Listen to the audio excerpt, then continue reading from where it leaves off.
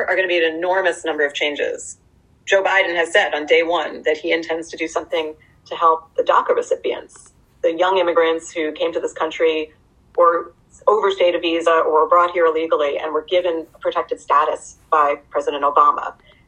They are in this weird limbo right now because the Trump administration tried to end DACA, was told it couldn't do that by the U.S. Supreme Court because of the way in which they tried to end it. And so there's hundreds of thousands of people who have DACA status right now, deferred action for childhood arrivals. And as we're speaking, they won another case in which they got a judge in New York to say that the Trump administration's new version of DACA didn't do what they were supposed to do when the Supreme Court told them they had ended it the wrong way and they're supposed to restore it.